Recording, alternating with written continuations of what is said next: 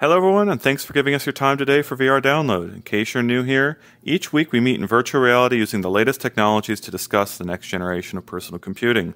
My name is Ian Hamilton, and I'm in the United States, joined by my colleague David Heaney over here from Northern Ireland. VR brings us together into this broadcast studio where we've got multiple automatic cameras, a TV to show images and videos to our viewers, and we can see live comments from YouTube on our tablets. We syndicate VR Download out to all podcast platforms and encourage our audience to become members and subscribe to our work as we continue charting the next steps of personal computing. Heaney, what do we have today? Today, we're going to talk about Meta's AI research on body tracking without the need for external worn trackers or sensors. We're going to talk about hand tracking 2.0 coming to the original Oculus Quest. Microsoft starting deliveries of the highly modified militarized HoloLens, Rec Room's Unity integration for creators and what that might mean for that platform. And finally, our main topic at the end will be Pico 4, its announcement, how it compares to Quest 2, and what it means for the VR market. Yeah, surprisingly big week for news. Didn't really expect all these things to hit. And if people are wondering why we've changed times, I've had a scheduling conflict, so we're broadcasting a little bit earlier. And you ready to get into this first subject? Hi, sadly it's Bradley, Bluebell, Jake, Onakazi. Let's see who else is tuning in. Vargosoft, D1360. Thank you all, Daniel, Funky Sloth. Meta's AI research on body tracking without the need for trackers. This is a big one, Heaney. Yeah, I was just going to respond to Jakey in the comments first. You say, what's so much better about Pico 4? That's a great question. Stick with us because that is going to be, as I said, our main topic at the end. But first, we're going to obviously talk about that groundbreaking research paper that came out this week. Meta's AI researchers are generating a plausible body pose from just the Quest 2 controllers and headset. They're not running an algorithm on the cameras to look at your body. They're not using any extra cameras. This is literally just the position and rotation of your head and hands are fed into this model, and the output is the position that it thinks that your limbs are in, the body pose. Now, this is obviously something that no one expected.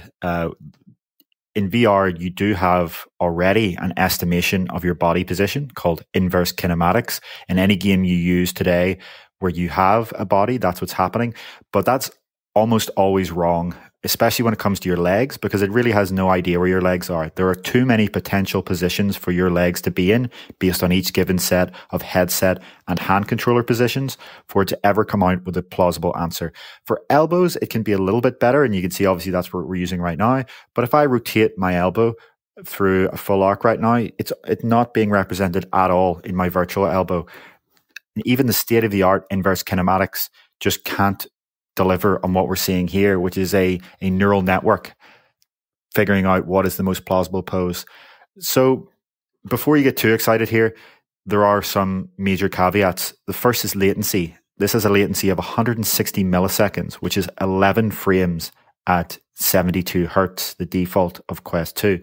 That means this really isn't suitable for first person, even if it was perfectly accurate, which it isn't. Because as you can clearly see here, the position of the avatar hands don't actually match the exact position of your controllers. This is designed to produce a plausible full body pose, not to precisely match your hands. So you may wonder, what is the potential use of this then? If it's got high latency and it doesn't actually match your hands, which would be very uncomfortable in VR, what's the point? Well, it seems based on comments we saw a few weeks ago from Meta CTO that the point of this is for third-person avatars, i.e. seeing the full body of others in social VR rather than your own body when you look down. One of the things Meta has been criticized the most for is its legless avatars, where you only have an upper body. And the justification for that has always been that they can't come up with a plausible lower body pose without extra sensors. So this research is demonstrating that actually, yes, they can.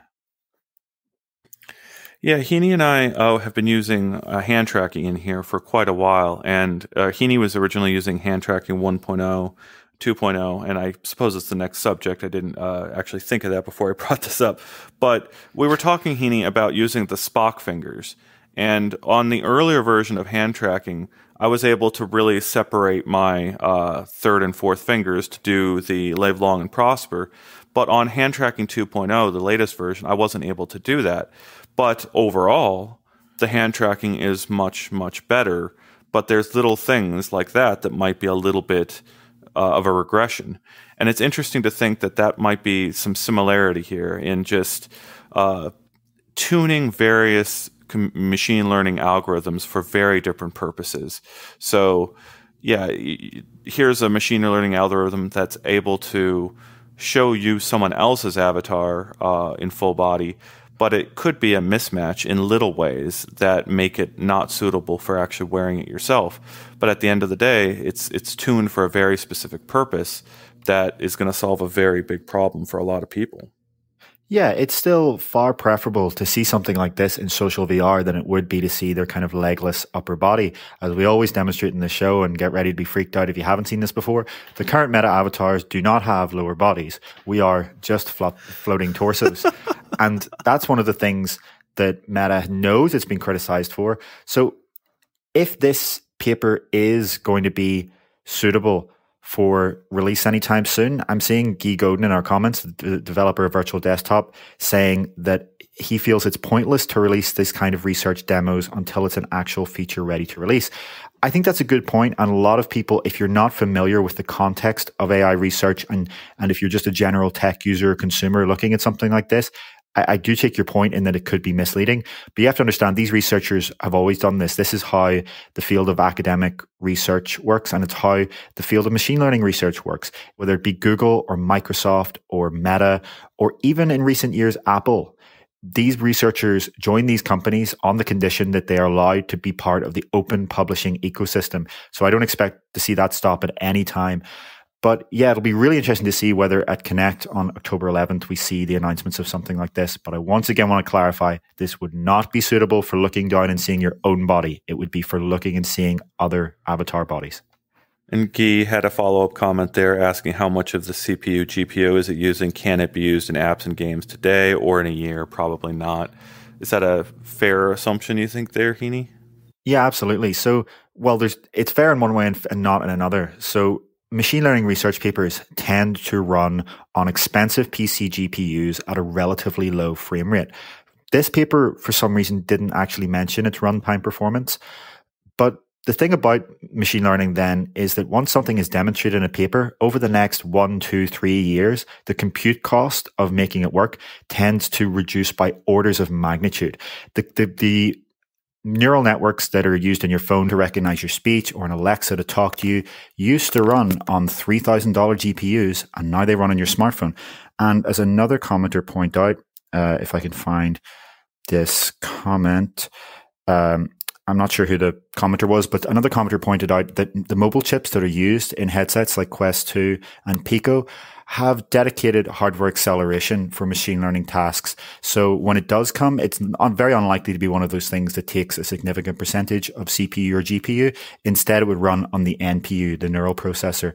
And one of the fastest growing performance specs of these is that neural processor. So even if it wasn't something that's suitable to come in a headset like Quest 2, in future headsets with better chips, assuming that they have a more powerful neural processor, these kind of tasks will be able to be done over time. Yeah. We ready to move on to hand tracking 2.0? Because I think it's actually a good segue to that because, sorry, is there a comment you want to get to? Yeah, I just want to point out that people are talking again about this idea of using the Quest Pro controllers with their cameras for body tracking. This is something that's always brought up. And the issue with those particular controllers is that, yes, they have cameras on them, but they're pointing the wrong way. One of the cameras is pointing up and another is pointing literally the opposite direction from you. But what I will say here is that seeing this happen, seeing this being possible with only this limited input data makes me significantly more optimistic for the future of completely standalone body tracking. The idea that sensors in the nose gap pointing down combined with cameras on the controllers could come to could be used to produce a very realistic full body result. Because if you can get this with only the head and hand positions, imagine what a powerful neural network could reconstruct with even limited input data from the cameras on the controllers and the cameras on the headset. So this, regardless of what this means in the short term, in the long term, this makes me significantly more optimistic for body tracking in VR. Yeah, it is a fairly big deal. If you think about the number of people that do have full body tracking over on PC, they've gone and gotten the trackers from HTC Vive, and then they go into VR chat and do, I don't know, dance or all sorts of other things with full body tracking. But it's not a significant number because of all that extra added cost. But I'll still argue that even though it's a small number of people, they're actually some of the most engaged VR users. Like, these are people who use VR for the most number of hours. And they've had to jump through incredible number of hoops to get that full body tracking up and running. But it ends up being this thing that people really want, and the tech is just so limiting. So it's if this can be done without additional sensors on hardware that's just in the price range of Quest 2 and Pico, then you're talking like a multiplier in just the amount of addressable market, right? Yeah, and that's the point that developers can then start to build games and apps that actually use and rely on this. Because that is, even today, if you do go out and spend $400 on body trackers, there's like 5 apps you can use them in. The vast majority of games do not support that.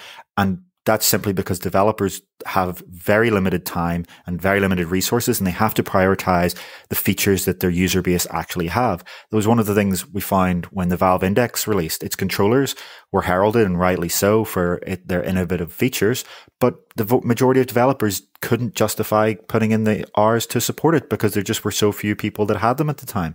So it'll be a really, really encouraging thing to see what are the new types of games and experiences that developers can build in the long-term future when body tracking is the default on VR systems. We're ready to move on to hand tracking now, because the reason I think it's a good segue is that it is coming to the original Oculus Quest. So this is just maybe half a year after it launched on the Quest 2, this better tracking system that Heaney was able to add to our studio here that gets most of our finger positions in all sorts of ways.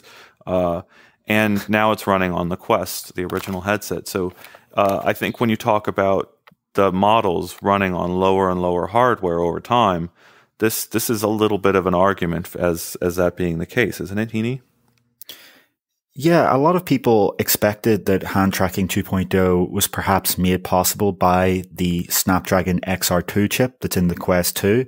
And the Quest 1 uses a significantly older chip, the Snapdragon 835. So it's unclear whether this was something that was always possible on the 835 and Meta didn't prioritize it, or if in the time since hand tracking 2.0 came to Quest 2, that was back in early May, Meta has managed to optimize it further. If it is the latter, then that is, as you say, a great example of how machine learning optimization happens to a great degree and very rapidly and unlike anything in conventional computing. And if you're not familiar with hand tracking 2.0, as you can see in this video here, it was an update released to Quest 2's hand tracking that can better handle your hands moving quickly, one hand covering the other, and even your hands touching together. So this was something that was just not previously possible. You can see the way my hands are actually still tracked moving while they're touching together. Previously on this show, your hands would just either disappear or just be completely locked as your hands touch together. So this is still an opt-in feature for developers, and the reason for that is because some older apps designed custom hand tracking quality filtering algorithms to work around the limitations of the old hand tracking. But Meta says that in December, hand tracking 2.0 will become the default, and in April, it will become the only. So there will be no such thing as hand tracking 1.0, and this current tracking will be the only thing from April. Yeah, I'm seeing people talk a lot about Pico in our comments. I think we're going to get to that into the end of the show. So if we don't address your question when we start getting to that Pico subject, remind us what your big question is and what you want us to get into. There is a lot of discussion out there about Pico, and we're going to definitely dive into it. Any comments there that we should respond to? Hello, Anthony. And I saw the joke, can't remember who it was, but I think it was Adam, who's been a very long time viewer, joking about Taco Bell Wi-Fi when our show went offline earlier. So I appreciate that reference to a very early episodes and the problems we were having. Any comments to get into, Heaney? Yeah, D1360VR points out that Quest 2 also has a 60 Hz mode for hand tracking, as the default runs at 30 Hz. You're right, but Meta actually told us that hand tracking 2.0 supersedes the high frequency hand tracking mode, as that was called. So the high frequency hand tracking mode was a way to work around the limitations of hand tracking 1.0, but it came at a pretty harsh cost. It actually did take up CPU and GPU resources, so that developers had less available.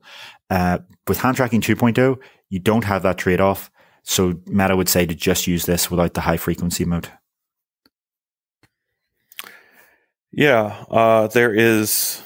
Yeah, James saying, glad to see Meta still supporting a Gen 1 product. I did not expect it. That is a very, big comment there, where Meta has very much end of lifed old things and not updated them, but it's pretty big at this age of that headset's life cycle. With a small number of headsets, Meta has been the term they use, ruthless prioritization. So they tend to focus on the biggest wins for them. So the fact that this is still being supported with this update is a pretty big win for those people out there still on Quest 1. Oh, also, sound off in the comments with what country you're tuning in from. I love that. Would really love to keep seeing where everyone is watching us from. Ready to talk about Microsoft, Heaney? Yeah, let's talk about this one. So Microsoft has started deliveries of the highly modified, militarized HoloLens. Heaney, I know you follow this stuff very closely. Why don't you walk us through what this headset is capable of and how it differs from the consumer line HoloLens, well, not even consumer line, the business line HoloLens 2. Yeah, so this is arguably the most advanced see-through AR headset on the planet. This is called the HoloLens IVAS, IVAS. It has a significantly wider field of view than what you'd see in the HoloLens 2. Some people informally refer to this as HoloLens 3, but I don't think that's ever been used by Microsoft or anyone officially.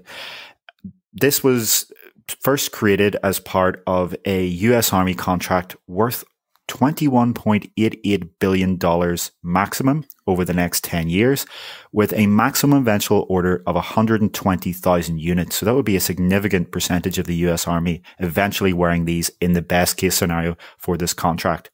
Microsoft had first won the contract in 2018 for prototype units, but the evaluation had found the hardware wasn't rugged enough for military use and found all sorts of problems with the sensors. So in the years since, they spent a lot of time and money upgrading this thing. You can see a huge array of sensors at the top that just aren't present in any of the regular HoloLens headsets. And the field of view is actually 80 degrees horizontal, which I don't think I've ever heard of a AR headset having that, except for Leap Motion's Project North Star, which was kind of a much wider physical unit than this. It came all the way out to the side of your head. So the original order of 5,000 finalized units was made last year, but it was placed on hold following further concerns about the device's performance. But now Bloomberg has reported that in August, the US Army has approved the first order of these units. And in case you're wondering what on earth is this used for, the use cases they list are overlaying icons on friendly units, objectives, threats, and points of interest, just like you're in a video game, built-in night vision and thermal view modes, so you don't have to use a separate optic for that. You don't have to kind of carry around a separate thing or, flip down that. It's just a software mode you toggle on and off. A live picture-in-picture feed from a drone, including the Soldier-Borne Sensor, the SBS, which is a project to give many US Army soldiers their own tiny little drone so they can throw it up into the air and get reconnaissance at very close range, and they would see a feed of that in their AR headset, simulated weapons and enemies for training exercises, so you can reduce the cost of training and do training more frequently, scanning nearby people for high temperature, which was a requirement that was added obviously in the era of the pandemic being a significant issue for the US Army, and facial recognition for hostage rescue situations. So a final test report of the device's performance is coming in October, and then based on that, the Army will decide, based on Congress's opinion and approval, whether to go through with the full contract, or at least the next stage of it.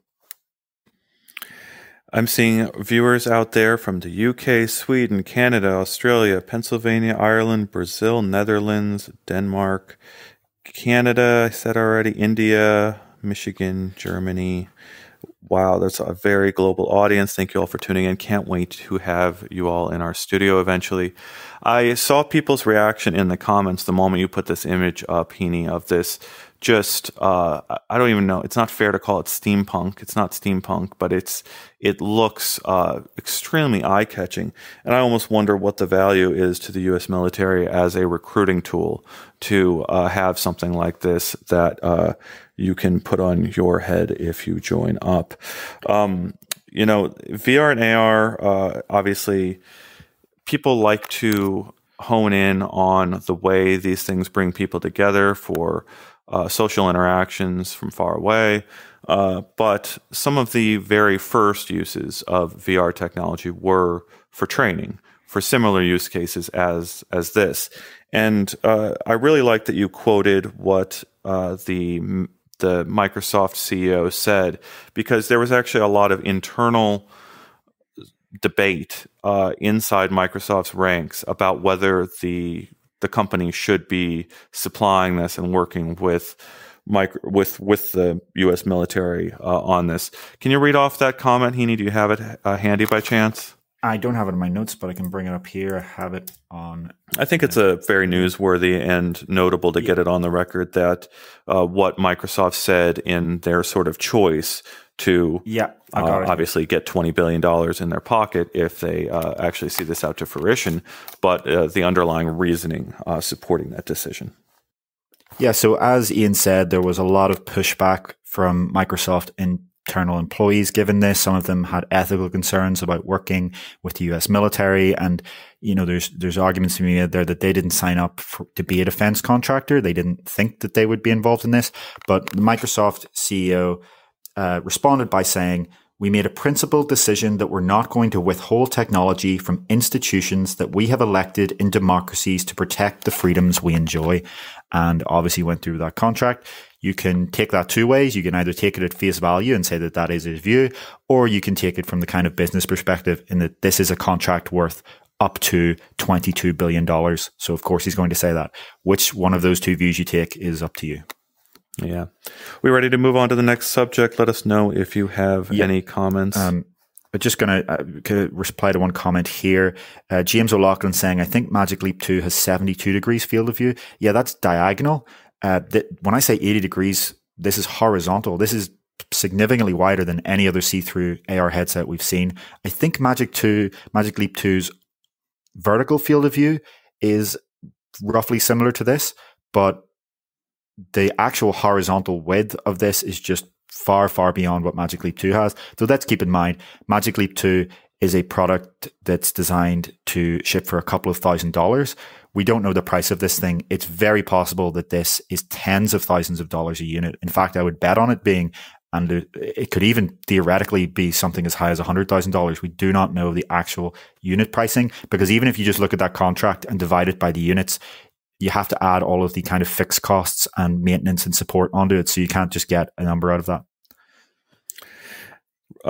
Tactical. I think that's the word to describe. This is a tactical AR headset. I think that's a definite tactical look. So I think that's the way we'll refer to that going forward. Maybe. The main ready use to talk of about this, Rec Room?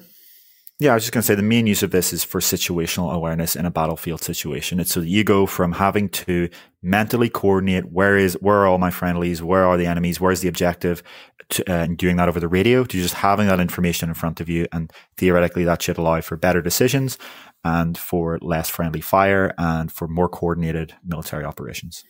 Yeah, and Guy Godin making the comment that when taxpayers foot the bill, it can be as expensive as you want. And Guy is from Canada. He made the joke up earlier that he's from the U.S. with healthcare. That's the way he described Canada. So let's talk about Rec Room's Unity integration. So Rec Room is rolling out a new application on PC, Rec Room Studio, I believe is what it is called, which is made in partnership with Unity, and it could lead to much higher fidelity virtual worlds. Heaney and I were talking about this story, and Rec Room sent out a press pack of worlds that are recently coming to Rec Room, and there were things like what looked like a very cool Portal world provided in these screenshots, and obviously didn't have the Portal name on it, but it very clearly looked like Portal. And the worlds looked well lit, they looked dynamic, but critically, they weren't made with this new Rec Room Studio software. And I asked Rec Room if they could tell us or show us demonstrations of what possible in this. And the only thing they could say was that their new Rec Room Original, I believe it's called Showdown, that world was built in this tool.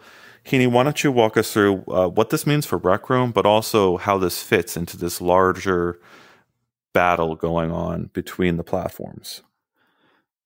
Well, it's important to note that this has only been announced. This isn't something that's actually shipped yet. It's not something we've had a chance to try. And as you said, we haven't seen any good examples of what's made with it. Today in Rec Room, you have the Rec Room Originals, which are made, in Unity by the Rec Room staff. And then you have their in-VR creator tools, which are made inside virtual reality using your controllers and their visual scripting system. This aims to provide a middle ground where any creator can use Unity to get higher fidelity textures, custom audio, all of the features that you wouldn't have available in the in-VR editor. And in many ways, that's quite similar to VR chat in that, VR chat worlds are made in Unity and then exported because all of these apps are fundamentally running Unity. But I don't think from what we understand, it's not going to be to the same level of freedom that VR chat gives you. Rec Room's still trying to restrict what you can do, not out of any sense of moderation, but just out of the sense of making sure that things work performantly on all platforms and that there aren't any kind of issues. Because the more freedom you give people, the more amazing, incredible things they can create, but also the more that's going to hamper the performance of the people who are actually using it. So the obvious kind of question here is where that fits into what Meta is showing with Horizon Worlds. With Horizon Worlds, you only have in VR creations. There are no, as far as I'm aware, Meta originals.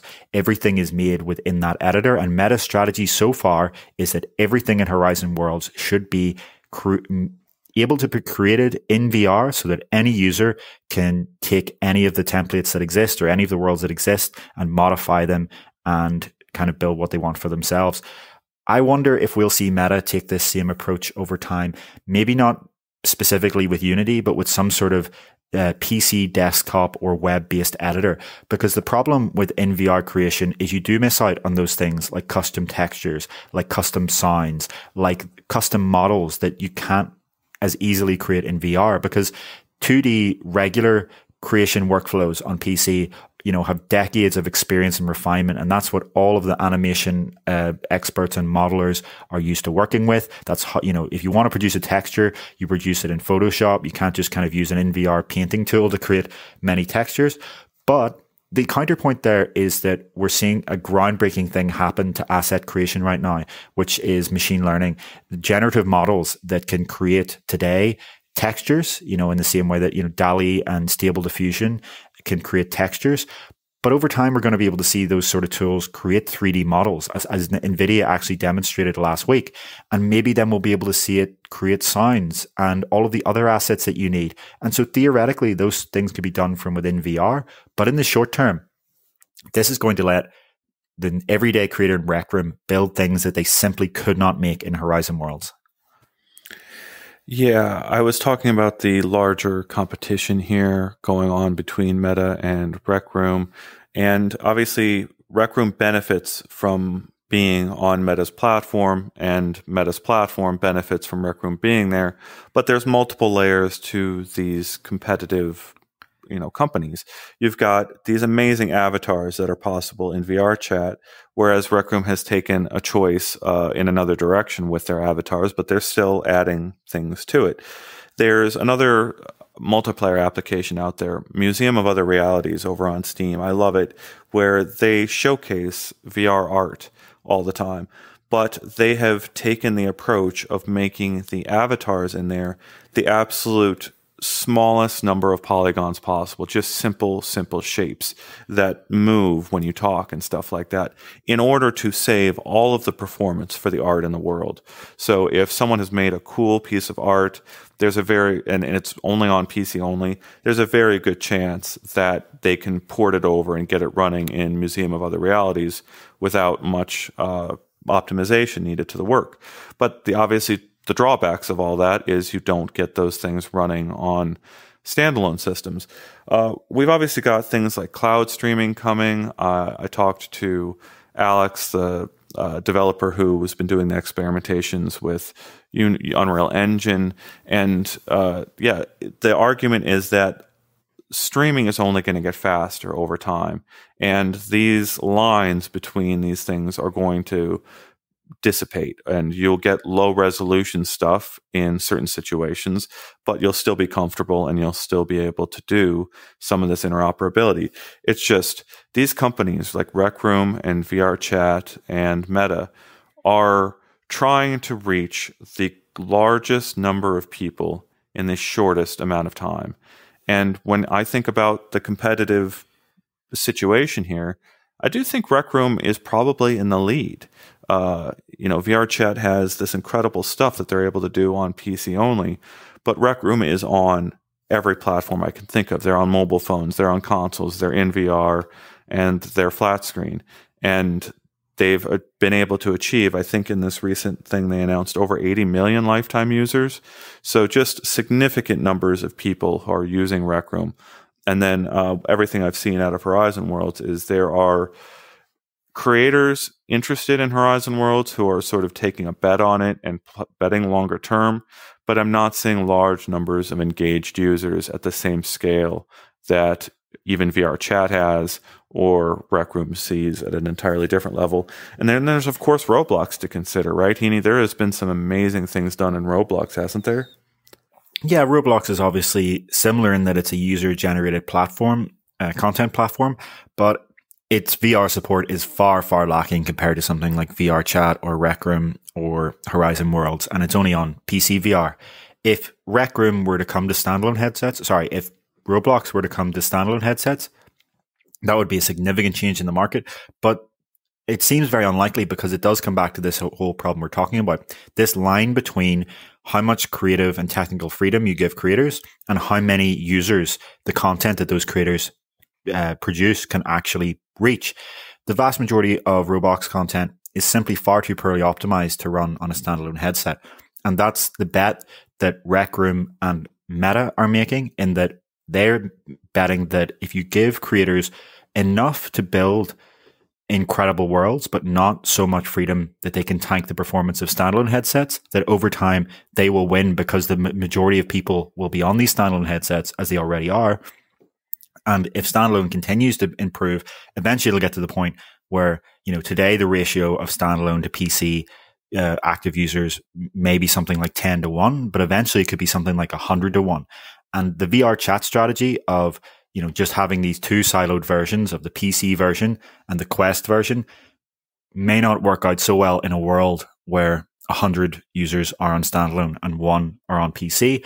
And so then VR Chat would essentially be, as it already is in a way, in two siloed worlds. I don't think people talk about this enough. There really isn't one VR Chat. There are two very different VR Chats. VR Chat PC worlds and VR Chat Quest worlds, and VR Chat PC avatars and VR Chat Quest avatars. And a lot of comparisons you see between VR Chat and Rec Room and Horizon completely ignore that fact, and you end up seeing people compare the highest fidelity VR Chat worlds and avatars that run on a high-end NVIDIA GPU against the Rec Room and Horizon worlds that run at 90 hertz on a Quest 2. And that's just not a fair comparison, and that's going to be more and more clear in the long term. Yeah, definitely. I hate the little Venn diagram that is in VR chat where they show the, whether this world works on just one or it works on the other, or if it's, got an overlap. It is not a great experience to kind of realize that you can't run certain things on your device. And I do think, though, about branding, right? That's a problem that they could solve if you've got a large enough user base on one system. You could kind of brand something separate from the other area, but that doesn't really fit with what VR Chat's trying to do, is it? And I'm seeing James making this comment about streaming. He asked a question of what's the state of streaming for regular gaming in terms of popularity. I think that's a good question, a very core question, because I've tried, things like Xbox streaming and it works well, but even an occasional hiccup in 5 or 10 minutes of gaming is enough to make me not want to use it again. And if that happens in a VR headset, that's potentially a put the headset away for a couple weeks type situation. You don't come back to the headset because the cloud streaming failed you and you just don't want to experience that again. There's a whole, the bar to putting on that headset is just so much higher. So I'd be curious to see if cloud streaming is going to take off short term, or if that's just a very much longer term thing. We ready to talk about our last big subject next? Well, we're going to cover this first. It certainly seems like cloud streaming is becoming very, very popular. Xbox streaming is clearly becoming popular. It's being integrated into the latest TVs so that it's just an app, and Xbox seems to see themselves in the long term as just being another app on smart TV platforms. Internet connections are only going to get better and better over time. A lot of businesses that people thought once weren't viable became viable when internet connections started to catch up. And you have to realize that, yes, if you are someone who already can afford or viably own a console like a real Xbox or a real PlayStation 5, cloud streaming isn't going to be as appealing to you.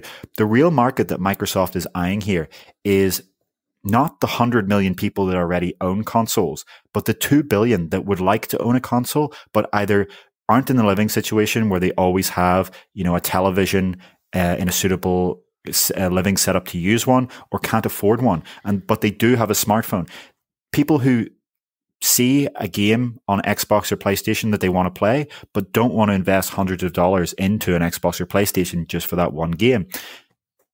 I think over time we'll likely see a situation where, again, it's like standalone versus PC and VR. The vast majority of people are going to be using these cloud streaming platforms rather than owning a physical console, but you're still going to get the best quality on owning a real local machine. As for the hitches, that's something that can be smoothed out over time.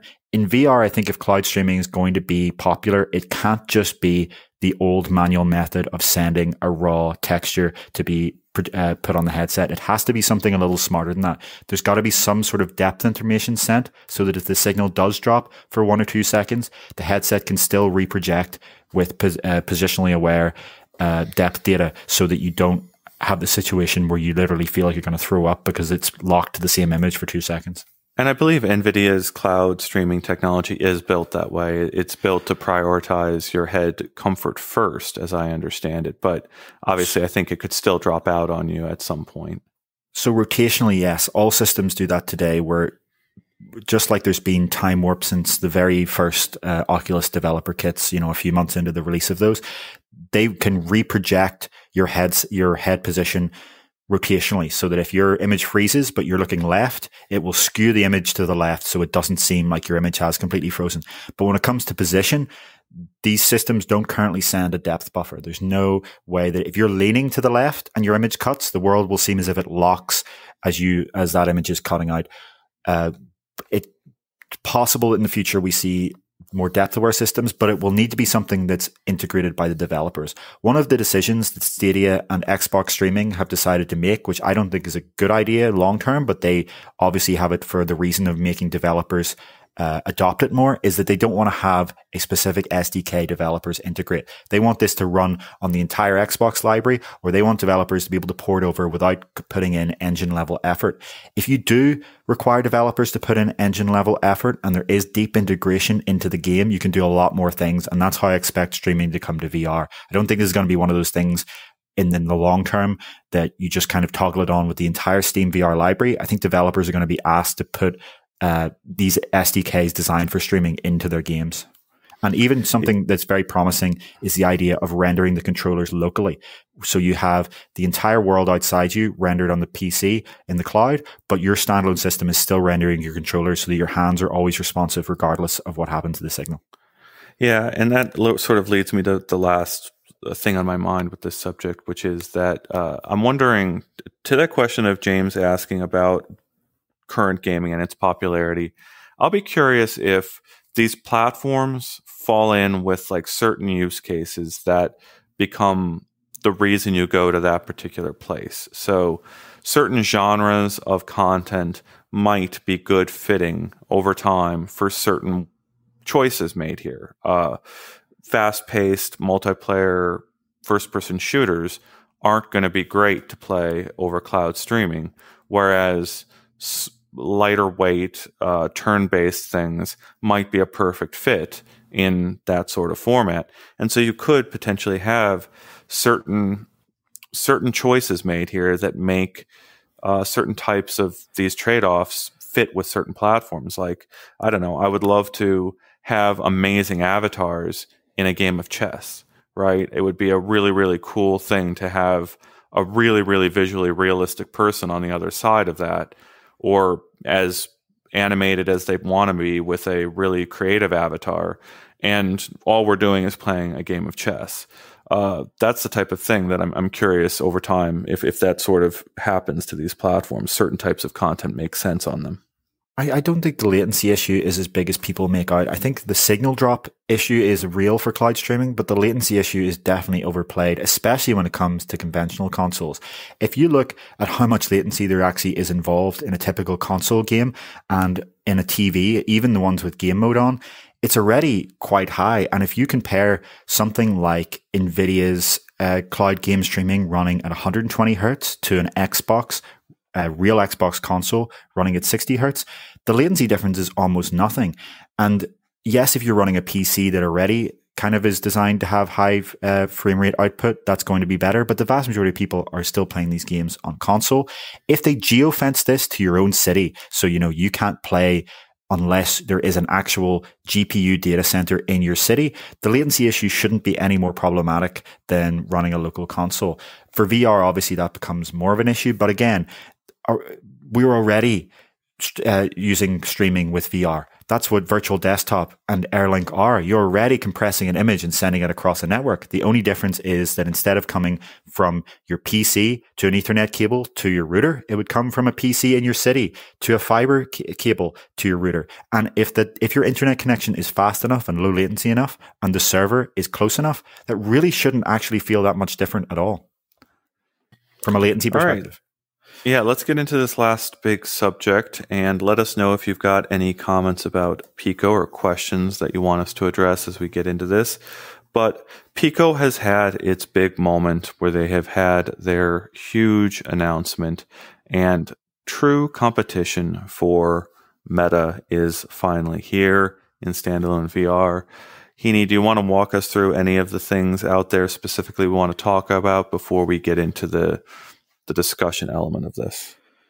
Yeah, so I think maybe we'll just go through the basic spec differences because that was what one of our commenters asked at the start. So I'll bring up the specs comparison that we have in our article. Please do read our article at uploadvr.com where we go into detail about this. But the biggest difference you'll notice between these two headsets is the dramatically different weight of the visor. And when I say the visor, I'm talking about the front box, the part that's on the front actually pushing against your face.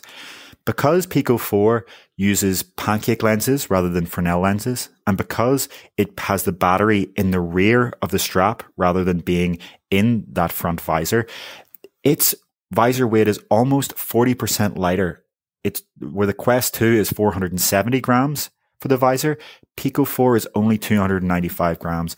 And that is one of the dramatic differences that we've been talking about on this show for years. In fact, we've been talking about looking forward to this because it is one of the biggest blockers to using VR today. People don't want to put a brick on their face. They want it to be as light and comfortable as possible. And especially if you want people to want to use these headsets for more than just quick bursts of Beat Saber. If you want people en masse to buy and play deep, adventurous games that have hours and hours of gameplay, it needs to actually be comfortable enough. And Quest 2 just isn't comfortable enough for many, many people. The other difference is, you'll notice, is that it has high resolution color pass-through instead of low resolution black and white pass-through. So when you're setting up your room, or if you're just using the pass-through for something like a web browser experience in front of you, that's going to be a lot more comfortable, and it's something Meta's focusing on for Quest Pro. And then another major difference, of course, is that the resolution has gone up from 1832 by 1920 per eye to 2160 by 2160 per eye. The lens separation is also stepless now, so instead of having to choose between three positions that may not exactly match your eyes, Pico 4 has you set the adjustment in VR and the lenses are actually motorized. To me, this is the strangest part of this headset. It doesn't have eye tracking, so it's not actually automatically setting your IPD, but the lenses do move themselves. I would love to know how much this cost Pico and why they decided to prioritize this feature over either making the price less expensive or other things, because if you were to set your IPD by using a little kind of adjustment mechanism on the side of the headset, it doesn't seem like that would be particularly less convenient than doing this without eye tracking. But obviously, that's something that's in the Pico 4 Pro model, which I see some people have been asking about in the comments. Pico told us that Pico 4 Pro will come to Europe as Pico 4 Enterprise and will not be sold to consumers, but we'll have to see whether that changes in the future. I'm seeing Guy Godin, the creator of Virtual Desktop, saying, yes, finally competition in the standalone space. This is a good thing. Guy will have Virtual Desktop on the Pico 4. That was one of our stories that we had. And that is a big win for people who love to stream PC games because, Virtual Desktop is a very well-used piece of software, very popular. And being able to bring over things like Boneworks or Half-Life Alyx onto Pico from your PC locally is going to be a major thing that people are going to want to do with that device. And I'm seeing Bradley talk about price in China. Now, Guy Godin, Virtual Desktop, he's not going to launch Virtual Desktop inside of China. It will only be available in the global markets, the outside China countries in which Pico 4 sells to. And I think that's probably going to be the case with a fair number of the developers on the headset. So it's interesting to think of, we're going to have to think about what Pico is doing in terms of which markets they're serving and which prices and the content libraries that are available for those specific markets. And pricing here, Heaney. Why don't you break down pricing? And we should talk about Bradley's maybe price compared to what this is doing, Heaney.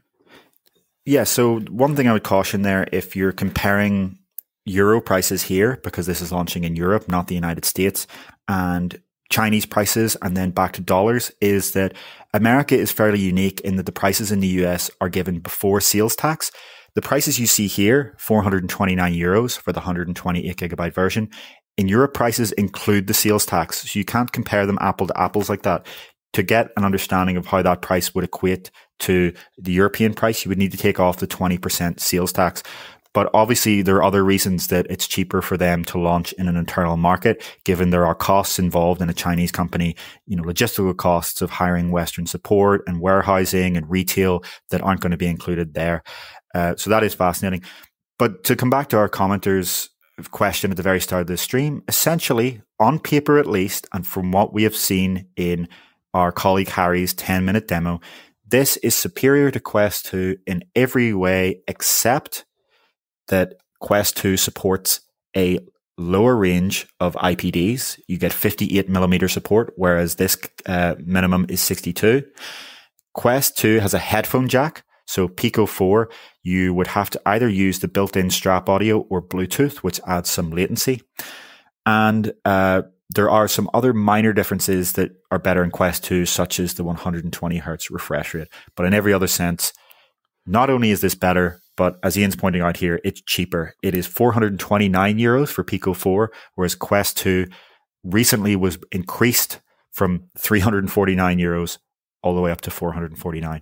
So it's strange to see this happen. Real competition for Meta a month after Meta increased the price of its product by $100 in the US and €100 in Europe. That is a very strange combination of events to happen in sequence. The spec chart, we're going to have to do multiple versions of this over time.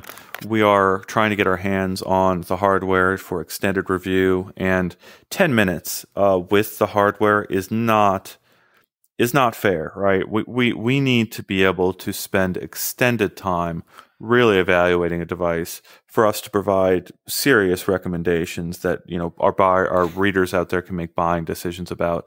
So I would recommend caution and waiting until we can get those impressions out if you're trying to get this fast. But what do you want to talk about there, Heaney? Yeah, just going to address a few comments here. Megamorph and Anran are saying the IPD can go as low as 58 millimeters.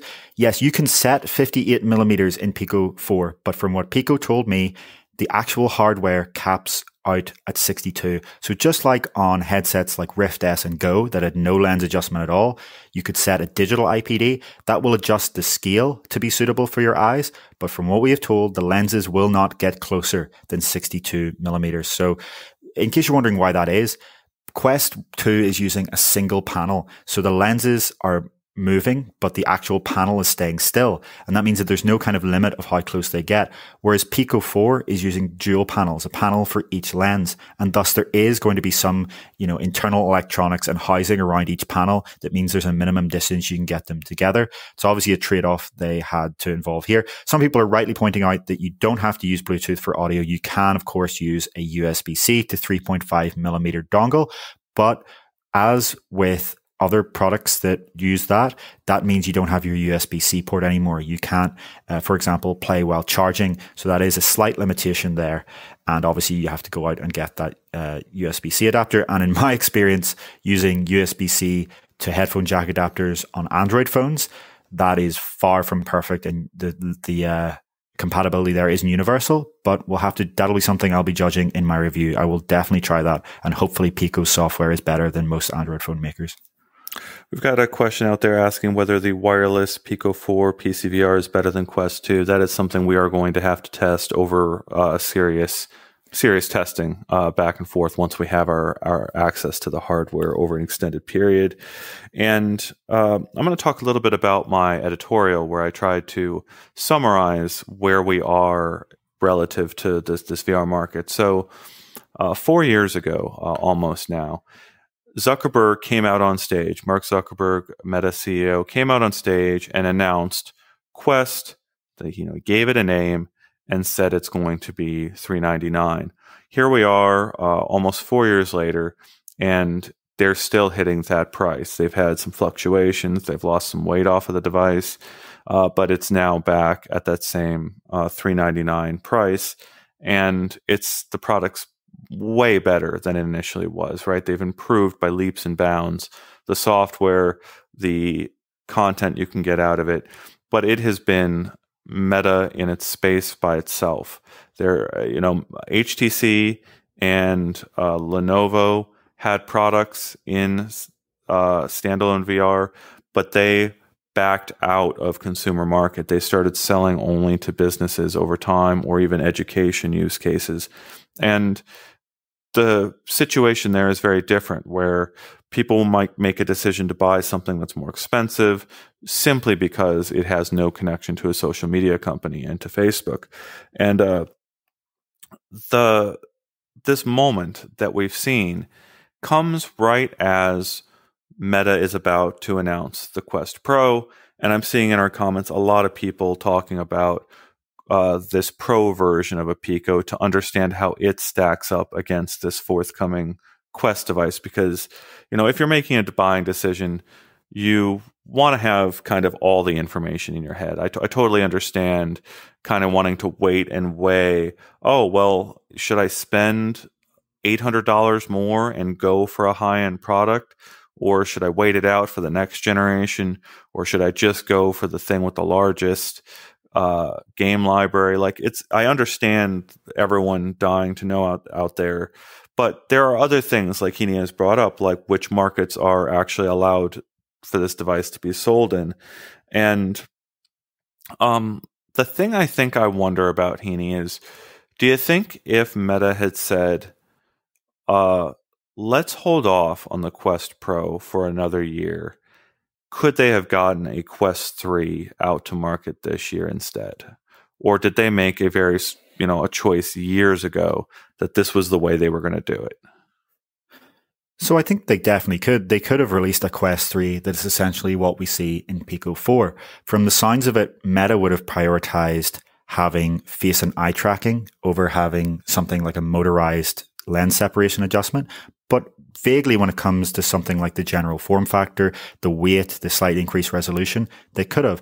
There is one major caveat though here, in that these headsets both use the same Snapdragon XR2 Gen 1 processor. Pico 4 adds a little bit more of RAM, but that's not going to really affect much in the grand scheme of things.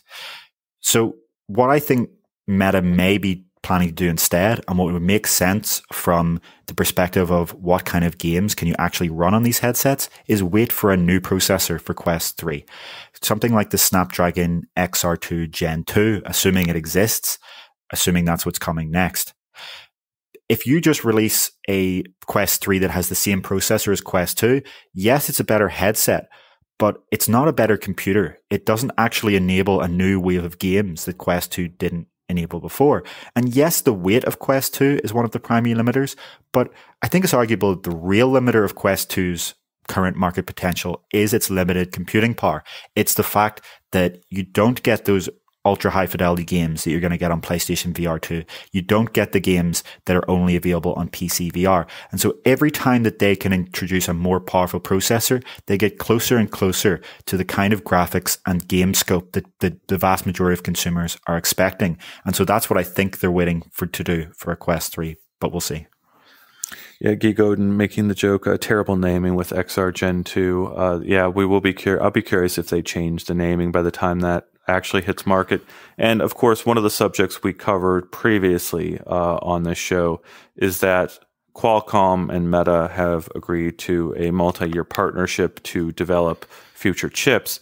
And we put questions to both of those companies, to Qualcomm and Meta, to try to understand, one of the questions was, are these products exclusive to Meta? And the answer was no, they are not. So the question then becomes, what exactly does Meta get out of this? And that's, I think, still to be seen. Like we got kind of a not a great answer. Like the answer wasn't all very detailed to that question. I think part of the reason we didn't get a detailed answer is it would have given away too much about Meta's future product lines to say anything more significant than that at this time. Well, I think, as I said at the time, I'm pretty sure it's because they need a better chip to compete with Apple. It's better for Meta to have access to better chips, even if the rest of the Android VR headset makers like Pico have it, than to not at all. Meta would rather put itself in a better position against Apple, even if it puts itself in a worse position against Pico. Because yes, Pico was serious competition, but in the grand scheme of things, in the long term, Apple is likely to be much more serious competition to Meta. Just to pick up on a few kind of detailed things in the comments here, there are definitely some unanswered questions around this headset. And one of the issues is that when we're getting information, we're getting it from kind of the European Pico team, but the people who are really making decisions and building these products are in China, and many of them don't speak English. So there's definitely a kind of issue of communications becoming less clear as they go further and further from Pico's headquarters down to us. One of the issues here is, for example, Ayn Rand is saying that if you go to 58 millimeters, the warning is the lenses might hit your nose. And that implies that it does go less than 62 millimeters. But again, I asked Pico and they told us that the minimum is 62 millimeters. So that could be a miscommunication, and that's something we'll find out in a review. Another open question that commenters are bringing up is the field of view. Pico says that the field of view is 105 degrees diagonal. They also say that it's larger than the Pico Neo 3 Link, which was very similar to Quest 2. And as people are pointing out in the comments, this doesn't really add up because Quest 2's field of view is larger than 105 degrees diagonal. So is something going wrong here? How exactly is Pico measuring this? And Ayn Rand is saying that the field of view is 105 on both axes, but that wouldn't then make it 105 diagonal. So this is a fascinating thing. And because Meta doesn't give a field of view statistic at all, we decided in our specs comparison to just not include field of view because there's no point in putting two measures that are differently measured. In our actual review, when we get this, that will be something that we are absolutely measuring. I will be using a piece of software that allows me to go into the headset and actually measure what is the field of view that my eyes can see. And that's what I'll be reporting in the review. Yeah, I was thinking about the conversion of Schrute-Bucks to Stanley Nichols there in reference to field of view. Yeah, that's one of those things that we really have to put our eyes in. And I think I really appreciated Heaney's summary there of the lost in translation layers that can happen, right? It's something that we as a journalism organization are going to have to work really hard to push through the layers of marketing that happen. We see it in just all the companies we report about, where if we're talking to the actual developer of software, we've got Guy Godin, the creator of Virtual Desktop, who is hand coding all of the work in Virtual Desktop. That is a very different person to have talking to us or even talking to our viewers than a PR representative who is reading off a spec sheet. And we've got to work through those layers and get to the actual core of this information. And we're going to do that. We're going to be after that. But it's something you as consumers and people who want to buy this hardware need to kind of ingest and understand in the back of your head that when you go and buy things or see marketing, they're coming from completely different places a lot of the time. I'm going to talk about the worst segment of that video, which just Heaney and I were at our keyboards trying to make sure we're covering everything happening out of this Pico News event and give it all of the attention it deserves. And one of the stories that we looked at and they announced in this Pico video was their own version of Horizon Worlds. So it's called Pico Worlds, and I put a little article on this and I watched the segment of the video that Heaney pointed me to, and I just wanted to tear my hair out because this segment of the video is all conceptual CGI footage. They're not actually showing anything. And then even the words that Pico is reading off for explaining what they're aiming to do with their version of Horizon Worlds reads like a weird boilerplate that makes no sense whatsoever, right? Like we want to have something that works with other social worlds. It's just, I've seen this sort of thing before where I have no idea what they're meaning. It reads like an NFT metaverse pitch that's just throwing buzzwords at the wall and trying to get people to zoom in and get excited for something when the underlying reason why this thing exists in the first place doesn't make a lot of sense. So, but yeah, it exists. This idea that Pico wants to do this, they put it out into the world, and we have to have as much skepticism as possible in saying, hey, they said it. I don't know what it means, but they apparently want to do it. Have I been overly unfair to this segment of Pico's talk? No, I think you're absolutely right to say that there was almost no detail shown. The most detailed thing was this screenshot that we brought up, and it looks like a pretty shameless copy of the Horizon Worlds in VR creation UI. And Guy Godin is asked an interesting question. Why copy something that's likely going to fail? I don't get it. Well, there's two possibilities there. One, Pico has said, oh, Meta's doing that, therefore there must be a good reason that Meta is doing that, therefore we should do it too. And possibility two is that it's not going to fail. And, you really need to perhaps examine the possibility that the assumption that this kind of thing isn't going to be vastly appealing to people in the long term could just be a faulty assumption. But I do think it's probably option one. It's probably that Pico saw Meta doing Horizon Worlds and said, we want to do our own. Because there was let's be honest, there was quite a lot of copying in Pico's presentation when it comes to Meta. And this is something that's very common in Chinese consumer electronic brands. Xiaomi and Huawei often shamelessly copy iOS's design right down to the colors. And that's something that we saw too in the Pico presentation. If you saw the new Pico OS 5.0 user interface, down to the very layout and colors, it was in many cases a copy of the Quest 2 UI. And that's fine. You know, I guess if it works, there's no need to change it. But I was personally hoping to see, if we have a competitor Meta, I was hoping to see a new approach to the VR Home UI or something unique or something different rather than just literally copying with no extra thought added. Yeah, and Chris Richardson making the comment, you got to start somewhere. And that is very much the startup mindset, the fake it till you make it mindset that is out there in a lot of places. And we understand it, and we see it a lot in our work. But it is very hard to gel together the fact that Pico 4 is a real physical hardware product. We put it up to our eyes. We tried it out for 10 minutes, to be fair.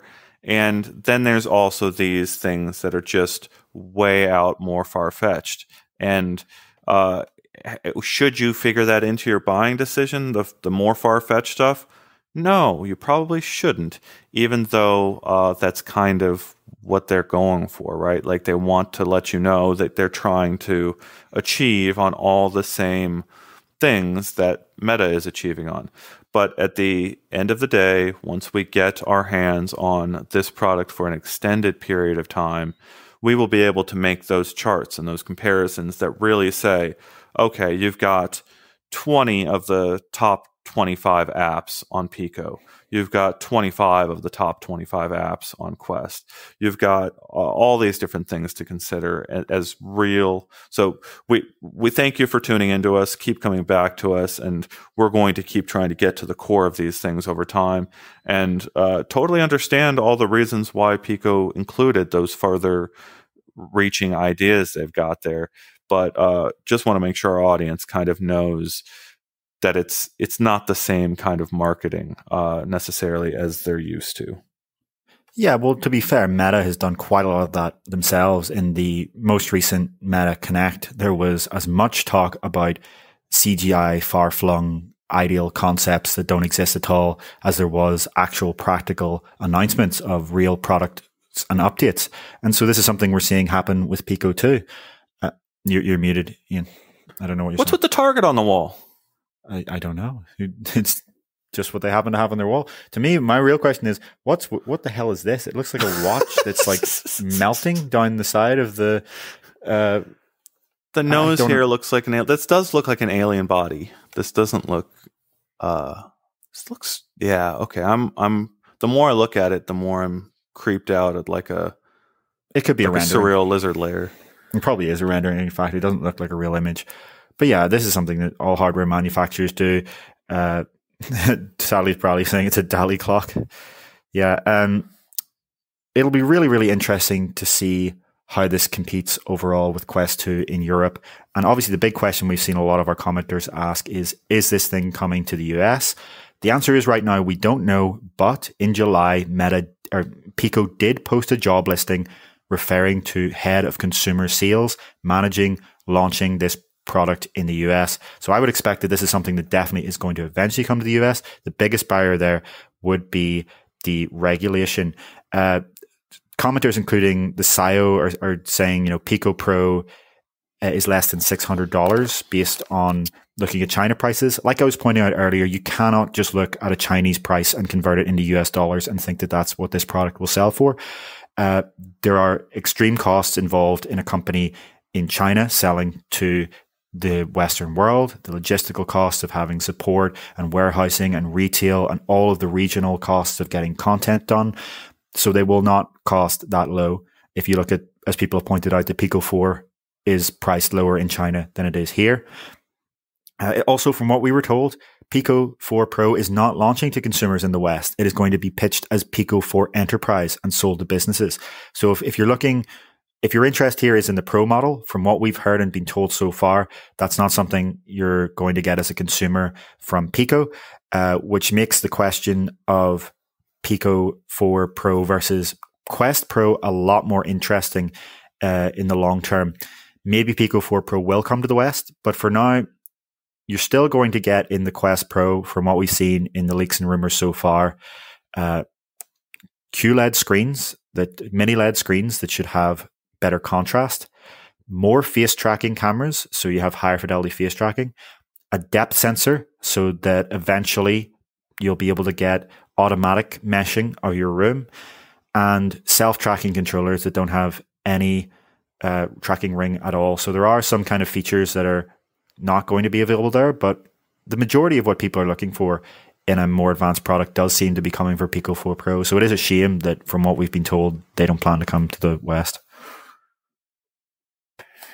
Yeah, I've seen the question asking when we're going to have the review. We don't have a specific timeline I think we can share at this moment. We do sort of expect it in October, but things can change, and we don't want to make any promises based on just how things go. But the thing that I thought was interesting in my breakdown, my editorial, Meta seems to be doing, or at least beginning, what may be a process where they introduce new features in a super high-end device and then follow it up with a new lower-end device that maybe brings over some of the things in the higher-end device. The comment from John Carmack at, I think it was even early last year, suggesting that it's going to take years for Meta to figure out exactly all the things they can do with that Quest Pro headset. And so they're already designing the Quest 3 with a lot of assumptions in place over what's going to be the features and where they're going to be. And I just don't know. Like, I do kind of see what Carmack was saying, where he suggested just doing what Quest 2 does, faster, smaller, clearer, is the pathway forward. But there is a belief inside Meta that there are going to be additional sensors needed to drive additional features down the line. And one of those key ones we're also going to probably be testing in the very near future, right? As soon as Quest Pro is out there, I know Heaney is not going to be able to help himself from trying to get those sensors up and running in the studio as soon as possible. Is that a wrong assumption here, Heaney? No, definitely, for sure. It's going to be something that dramatically changes the nature of our show, when you'll be able to see our real facial expressions and our real eye movement. As regular viewers of the show will know, our eye movement is simulated based on marking objects in the room by visual saliency. Our mouth movement is simulated just based on our microphone input. But with Quest Pro and Pico 4 Pro, though we may not be able to get it for the reason of it being an enterprise product in the West, that's going to significantly change. Jinxed for Life asks a really interesting question here, which you say, I know it's a very annoying question. It's not, don't worry. But I'm new to VR, and can you let me know currently which standalone VR you should go for gaming? This is something that we will be addressing after our review of Pico 4, because remember, this is an announced product. It is not yet a release product. One of the things I would say in general is be very cautious of anyone who tries to give you dramatic conclusions and reviews based on having 10 minutes plus a spec sheet with the product. You cannot review something like this until you have it for hours and hours, and you know the actual launch lineup and all of the final details of what it's like to really own it in your real home. So we will answer that question once we actually have Pico 4 in our actual daily lives to use. But the first thing I would say is, if you're in the United States, Pico 4 is not launching in the United States. So your only real option is Quest 2. Yeah, and I'm just going to add to that, because, yes, I appreciate Heaney saying that, and Bradley in the comments echoing that, saying don't listen to spec sheets. I'm just going to go and say that the Quest 2, though, is also a safe bet. Right. But if you're really trying to decide which is better, yes, wait for the reviews. But I'm just going to say that Quest 2, they've announced so much coming up on the product line, and there's so much already in that ecosystem that you're not making a bad decision by going with a Quest 2, but you might be surprised by what Pico 4 is able to deliver compared to that as soon as those reviews are out there.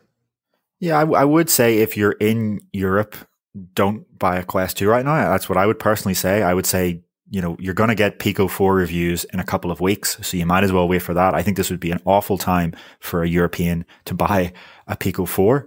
But as we've said, if you're in the United States, that's a very different equation. And obviously, I'm not going to preempt the review, but in many ways, as Ian mentioned, it is going to come down to the content. I expect that the conclusion is essentially going to be, do you want the better hardware or the better content library?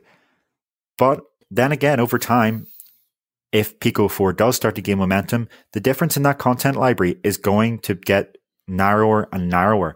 Pico has already announced their own first exclusive with Just Dance VR, but Meta will still have that mode of exclusives. You won't be able to play Beat Saber on the Pico 4, at least not natively unless you own a gaming PC. You won't be able to play Population 1. You won't be able to play Resident Evil 4. You won't be able to play Medal of Honor. You won't be able to presumably play Grand Theft Auto San Andreas. You won't be able to access some of Meta's first-party tools like Horizon Workrooms. There are content-wise going to be significant downsides to owning the Pico 4.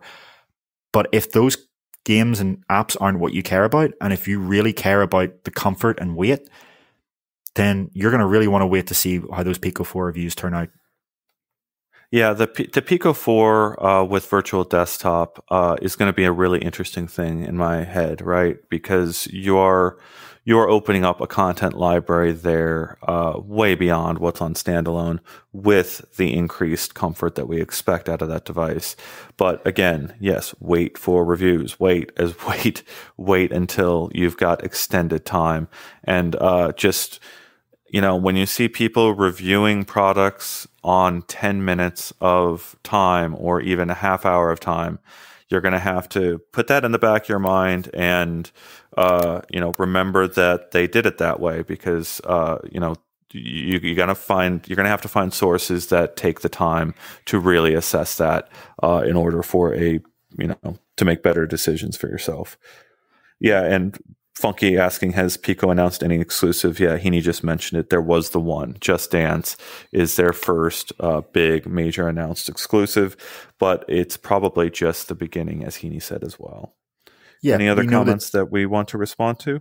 Yeah, we know that Pico has set up Pico Studios, in which they are both funding Quest developers to port their games over to Pico and looking to fund their own exclusives. So as Ian mentioned, Just Dance VR is likely to be only the first of Pico's exclusives. And it's possible that in a few years' time, the exclusive portfolio between Quest 2 and Pico 4 or, whatever Quest headsets out by then is going to be a lot closer than people imagine. It may be the kind of exclusive differences between PlayStation and Xbox rather than between, having no exclusives and lots of exclusives. So that's going to be fascinating to see. A lot of people underestimated how serious ByteDance were about this VR launch. And a lot of people were suggesting that they weren't going to invest in content at all. But we were saying on this show that it's extremely likely that ByteDance was going to invest significantly in content. And that seems to be what we're seeing. Chris Richardson asking a comment, will Quest 2 controllers work with Quest Pro if you don't want the new track controllers? I don't think so. And the controllers come with Quest Pro anyway. So, if you don't want them, you're going to get them anyway, unfortunately. Another interesting thing, I think, just to put in the back of your mind when it comes to exclusives is we've gone through kind of an evolution in the way we report about that, where timed exclusives and platform-locked exclusives are two different things. And it's hard for me to imagine developers out there platform locking in standalone right now. It's one of the reasons I think Meta went out and acquired all of these developers is a way to sort of platform lock some of your best content in VR. Whereas, it's surprising to me if Pico goes and funds Just Dance to exclusively come to Pico in 2023. Are we is that a timed exclusive or a platform locked exclusive is still an open question. We don't know. And so there's always a chance, and it makes sense from a development perspective to give Pico a period of exclusivity and then take the whole thing and put it on another platform with what may be more people to sell to. And the same thing for some of the exclusives that hit the Oculus ecosystem going over to Pico and others. Well, it did seem to say coming exclusively to Pico, and the timed exclusives we've seen so far in Meta, say on other consoles, always say coming first to. So I think the language was coming to Pico in 2023, coming exclusively in 2023. Yeah, it was coming. Yeah, so I guess you could say maybe it's coming to others in 2024, but I doubt that Pico is going to be investing too much in timed exclusives, given how many permanent exclusives Meta has built up, because that's what they really need to compete. Just to come back to that point, obviously, about, the 10-minute impressions versus reviews, that was something that I definitely found interesting with our PlayStation VR2 impressions, where some people were criticizing and saying, why aren't you drawing more conclusions and more detail? And my answer was because, like everyone else, we had 10 minutes per demo. This is not something that we owned in our homes. It wasn't something that we actually could use outside very controlled demo conditions. And I would really caution you to not take seriously anyone who's trying to draw massive conclusions from 10-minute demos in any hardware. A question I'm seeing here, Wolveraz is saying, Quest Pro controllers are obviously not for gaming. I'd love you to expand on that. From everything we understand, Quest Pro controllers are superior to Quest 2 controllers, and they're essentially just the Quest 2 controllers without a tracking ring and perhaps more advanced triggers and haptic capabilities. Yeah, we're going to have to see. I'm still of the mindset that full body tracking might be, Heaney keeps pointing out that the cameras on those Quest Pro controllers are pointing in the wrong direction. I get it. But you're not always holding the controllers in ways that they're always facing away from you. So I really hope and think that there's this comment that Andrew Bosworth, the CTO of Meta, has made, and he talked about machine learning. I think his background and expertise from college was in AI learning. And so this was, this the lead technical officer at Meta saying that humans are thought of as the top tier of pattern recognition. And what's the truth of this latest wave of technology is that machine learning algorithms are better pattern finders than humans. And it is a creepy thing to, ingest that, to absorb that idea. But if you take that to its eventual conclusion, there's going to be unexpected features raising out of machine learning. And I do think that the idea that we could get full body tracking over the length of Quest Pro or Quest Pro 2 is it feels like it's almost within grasp, but obviously we'll have to see. I don't know. We'll see. I do think we should expect to see significant updates driven by machine learning because, as we pointed out before, when you ask what is Meta's actual advantage here, what is its moat compared to competitors like Pico, it is that Meta is one of the top 3 leading AI research divisions in the world. It is that it's putting out capabilities that are significantly more advanced than what something like Pico has access to. And if you actually look at Pico's core technology, isn't even its own. Their tracking and their hand tracking and all of that core technology is actually coming from Qualcomm, their Snapdragon Spaces platform, which Pico has used to basically bootstrap their business. There is obviously an issue there in that they have to then rely on Qualcomm always keeping up with Meta, and then also the fact that they have to hope that Qualcomm's partnerships with Meta don't cloud its strategic interest in keeping up with Meta in that sense. So that's kind of an interesting dynamic to look at there. Yes, please also go out there and like our video, share it out. Thank you all for tuning in. We appreciate all the comments. This is very, very good discussion. Had to boot a few people out of the discussion this week, but mostly spam, not arguing. And we are going to be on top of all of this next generation of computing. We are trying, PSVR 2 is coming.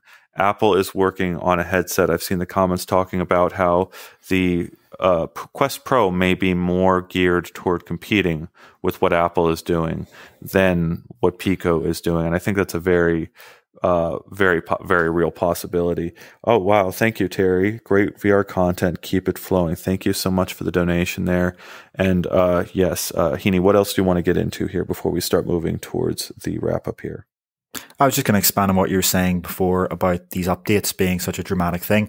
We need to remember that Quest 1 launched with 2D pass-through, flat, non-depth, correct pass-through, and no controller-free hand tracking. And by the end of its cycle, it had controller-free hand tracking and 3D pass-through and kind of static object detection when you were setting up your Guardian.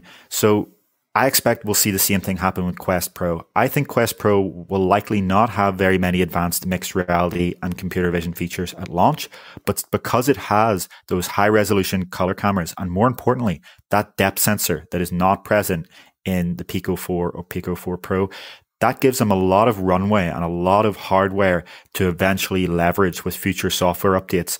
And I expect that's what we'll see with Quest Pro. It'll probably launch as a fairly mediocre mixed reality headset, but over time be geared up to get better and better at being a competitor for the mixed reality experience that Apple is looking to push in their headset.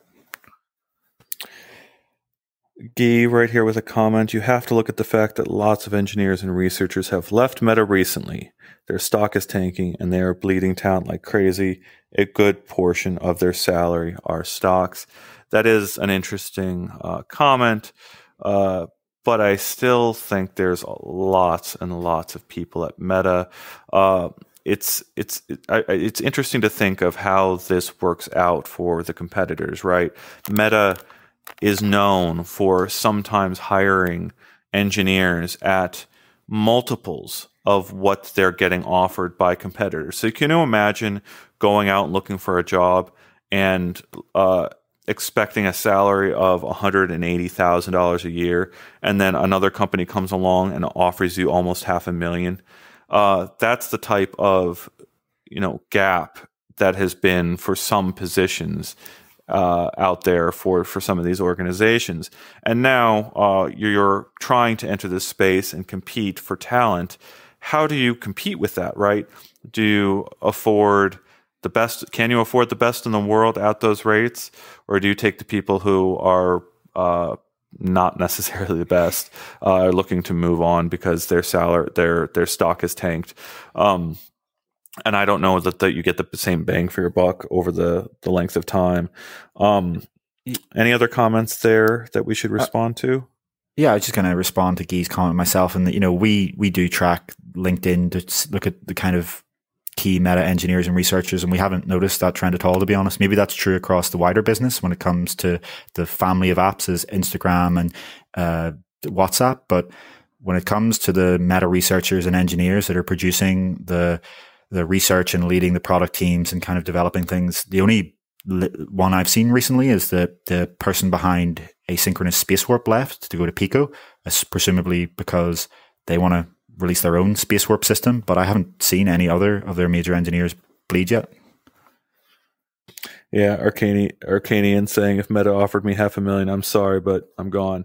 And I'm throwing out random numbers out there, but a lot of people have gone to Meta because of those crazy numbers that they've been offered. We have a big week forming together. Walkabout Mini Golf has a new DLC coming out. We've obviously got Bone Lab coming out. That is a monster of a game release coming down the line. Tomorrow we've got Backseat VR Developer, where Alex and Skiva from Between Realities are playing Pixel Ripped 1995. And then obviously longer term, we have Kinect coming up, PSVR to consider, Apple News to consider, and of course the Quest Pro launch looming right next to Pico 4. We're going to be on top of everything, and make sure to like, comment, subscribe, tune into us in the future. And I'm going to be watching that Carmack talk. That's the thing I'm most excited about from Kinect. Aren't you, Heaney? Oh, for sure. He really tells it how it is more than anyone at any of the major tech companies, and it's so refreshing to see. All right. Well, we'll see you in the future. Thank you again. We will be back here probably on Tuesday at 10. I now no longer recognize time because we've jumped around so much, Heaney. But yeah, 10 on Tuesdays is when we're normally broadcasting, unless something comes up And we appreciate all of your comments, and be sure to hit the like button. We'll see you later. Thanks so much, everyone. Thanks for the great quality of conversation, and we hope to see you again next week.